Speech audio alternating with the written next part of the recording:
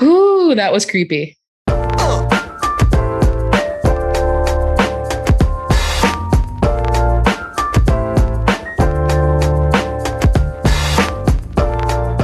Hi, campers. Welcome to Museum Camp. I'm Megan. I'm Madison. Thank you for joining us for Immature History. We really appreciate it. Yeah, we really do. Though we be immature, we are thankful. And spooky. Shakespeare. Okay. He didn't say the and spooky part. No, he does not. Who's first?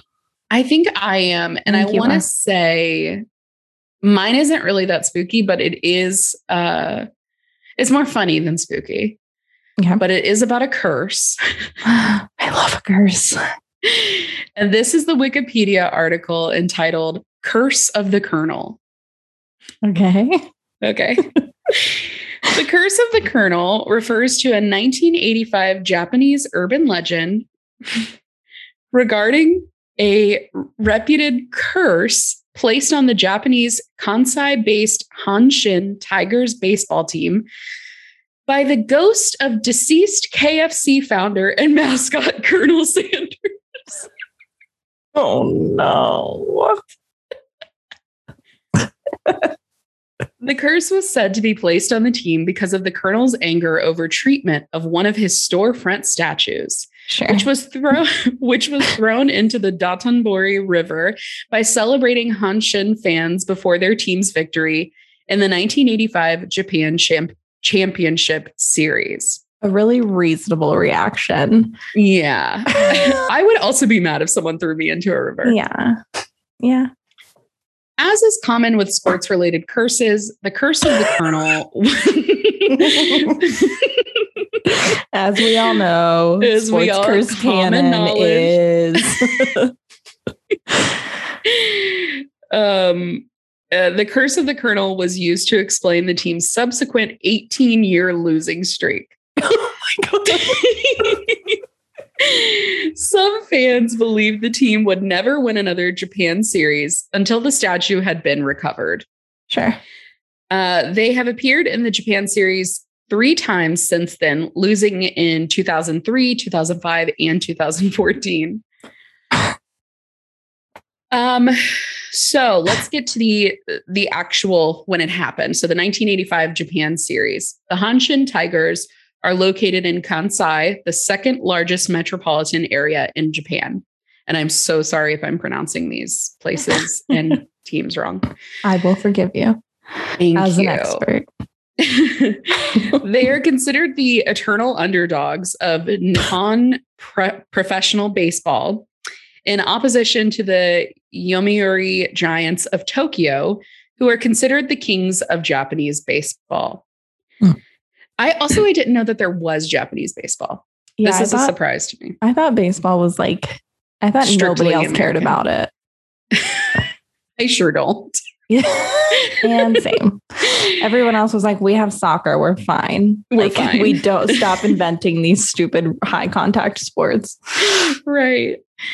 The devoted fans flock to the stadium no matter how badly the Tigers play in the league.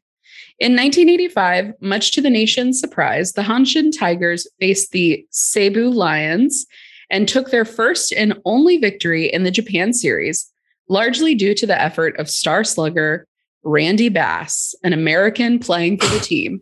Right. Classic Randy Bass. Classic Randy. The fan base went wild, and a riotous celebration gathered at Ebisu Bridge in Dotonbori, Osaka, on October 16th, 3 weeks before the Japan series. There, an assemblage of supporters yelled the players' names, and with every name, this is the best, a fan resembling a member of the victorious team leaped from the bridge into the waiting canal.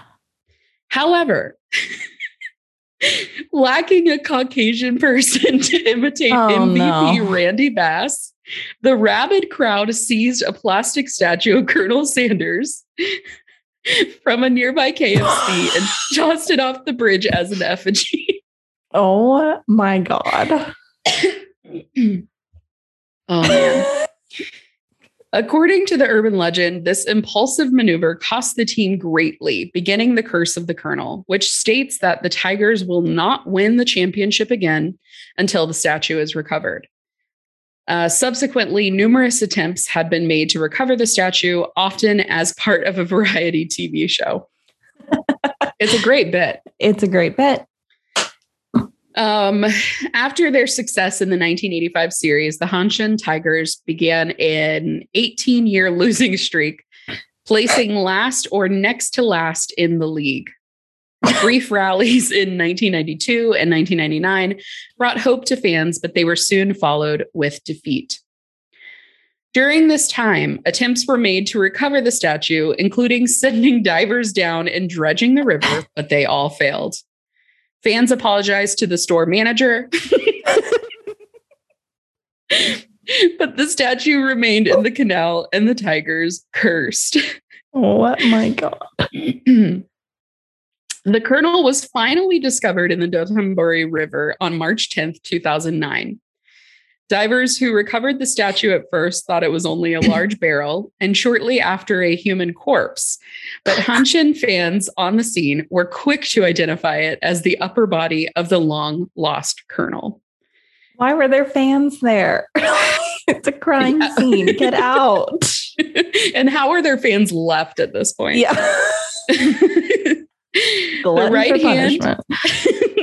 The right hand and lower body were found the next day, but the statue is still missing its glasses and left hand.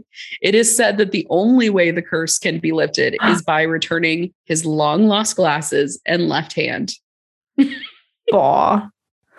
I just think maybe this is a valuable lesson that there's no need for anyone to jump off a bridge. Yeah. And a sports team or any other reason. I just feel like effigies are never really that good of an idea. Yeah, they're not that great. Not great. And that's the curse of the Colonel. What you got? I would eat some fried chicken right now. Oh, immediately. All right. Here's what I have in terms of spooky. This one actually did kind of creep me out a little bit. Oh, great. And it is actually, so there is a Wikipedia entry on this, but like, it's not that great. So this is from Medium by Martina Petkova from January 18th, I believe, of 2021. There's no year, so I assume it's this year. And this is the story of the Pollock sisters. Okay. Here we go. On a Sunday, trigger warning suicide, which I feel like all of my Immature History articles somehow involve that. And I'm very sorry. Yeah. But here we are. On a Sunday morning in May 1957, a woman bewitched by despair after having been forcibly separated from her children decided to commit suicide. She took what she believed to be lethal quantities of aspirin and phenobarbital and got into her car with the intention of colliding somewhere at full speed. Residents of the small town of Hexham, Northumberland, England, saw her driving erratically through the quiet streets. Her final stop was a wall running along a sidewalk. She rammed right at it, but didn't die. Instead, the collision killed 3 children who happened to be walking to church in that very moment. They were trapped between the car and the wall behind them. The impact, quote, tossed them into the air like cricket balls. Oh my God. Feels irreverent. Oof. Very sad. The woman was taken into custody and eventually sent to a psychiatric facility. The 3 children, 11-year-old Joanna Pollock, her 6-year-old sister Jacqueline Pollock, and their friend, unnamed, died. Okay. The families were bereft, and that was the end. Or was it? Over 1 year after the tragedy, John and Florence Pollock, the parents of Joanna and Jacqueline, turned a new page in their life. On October 4th, 1958, Florence gave birth to 2 identical twins. The girls were named Jillian and Jennifer. Oh boy. Immediately, the parents noticed a weird coincidence. Jennifer had 2 birthmarks. One was a round, dark mark on the left side of her waist, identical to a birthmark little Jacqueline had had. The other was a slightly depressed mark on her forehead over the right eye. This one was identical to a scar Jacqueline got when she accidentally fell and hit her head on a bucket. Holy shit. More to come. Oh my God. Okay. When Jillian and Jennifer were 3 years old, they were presented with the old toys of Joanna and Jacqueline that had been boxed away in the attic for the past years. Nothing could go wrong there. Definitely nothing haunted for sure. Right. The girls didn't fight over them. Jillian claimed Joanna's toys as her own, and Jennifer claimed Jacqueline's. Since Joanna was 5 years older than Jacqueline, she had taken a more motherly, responsible role towards her younger sister. The Pollock parents observed a similar dynamic with the twins. Jillian was acting more mature and responsible than Jennifer. Jennifer accepted Jillian's motherly attitude towards her without question. Oh my God. So creepy. Creepy. Joanna loved experimenting with costumes and acting in plays she made up. Jillian had the same interests. Joanna also used to say often, "I will never be a lady," something her parents later understood as a premonition that she'll never grow up. Mm. Bum, bum, bum. Joanna and Jacqueline were raised predominantly by their grandmother because John and Florence had been busy with their grocery and milk delivery business. By the time Jillian and Jennifer were born, Florence was free and acting as the primary caregiver. Yet, the twins kept turning to their grandmother for love and guidance. Stop. This one is so funny to me, actually. Kids are so weird. Joanna and Jacqueline liked combing people's hair, especially their fathers. Jillian and Jennifer did too. Oh, okay. Okay. But like, have you met a kid? You give them a comb, they're going to try to comb everybody's hair. Oh, Charlie, anytime my hair is down, Charlie is trying to fix it. Yeah. So while the rest of it spooks me, this one doesn't. Not so spooky. Yeah. All right. Right before her death, Jacqueline was still learning to write, and her teacher had told her parents that something needs to be done about the girl holding the pencil upright in her fist. When Jillian and Jennifer started learning to write, Jillian held the pencil correctly right away. Jennifer struggled with it until age 7. Still, even as a young adult, she reverted back to holding the pen upright in her fist very often. Oh my God. Joanna had a slender build while Jacqueline was more stocky. Jillian's slender build contrasted Jennifer's in the same way, even though they were identical twins. It's getting so crazy. Getting weird. But what did the twins themselves have to say? Sure. When the twins were 9 months old, the family moved away from Hexham. 3 or 4 years, which has the name Hex in it. You're gonna get haunted. Does not bode well. Yeah. Come on, guys. 3 or 4 years later, the Pollocks returned for the first time. Jillian and Jennifer were familiar with the area and wanted to cross the road and go to the park and the swings, clearly knowing their way around. So they already just knew, even though they left at 9 months old. When Joanna, it's fine. When Joanna and Jacqueline were still alive, Florence wore a specific smock to help her husband with the milk delivery business. Jacqueline was still little and at home all the time, while Joanna was at school and not present when Florence delivered milk. When the two girls died, Florence stopped helping with the business and the smock was stored away. When Jillian and Jennifer were almost 5, John put on the smock to do some painting. Jennifer saw him and asked, "Why are you wearing Mommy's coat?" John asked her how did she know that this was Florence's coat. Jennifer replied that her mother had worn it while delivering milk. Jennifer also became extremely annoyed with Jillian, who couldn't recognize the smock. What the hell? I know. Once, Jillian pointed to Jennifer's forehead birthmark and said, "That is the mark Jennifer got when she fell on a bucket." She's like, okay.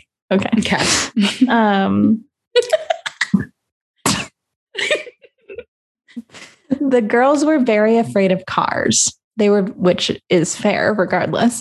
They were very giant skittish. Machines. Yeah. They were very skittish when it came to crossing streets. And one time when they heard a car engine in an enclosed alleyway, they recoiled in horror, clung to each other and screamed, the car, it's coming for us.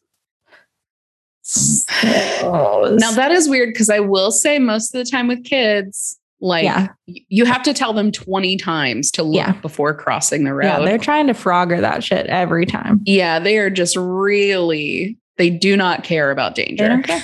No. One day, Florence saw Jillian cradling Jennifer's head, saying, "The blood's coming out of your eyes. That's where the car hit you." Their father reported that when he identified the bodies of Joanna and Jacqueline, Jacqueline's head was bandaged above the eyes. So great. Oh boy. So now the heading of this little section is reincarnation or grief. So did Joanna and Jacqueline reincarnate back into their family?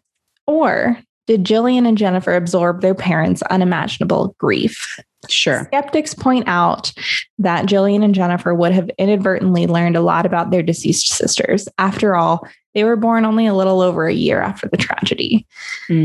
Joanna and Jacqueline, as well as the grief over their loss, were still a towering presence in the Pollock household.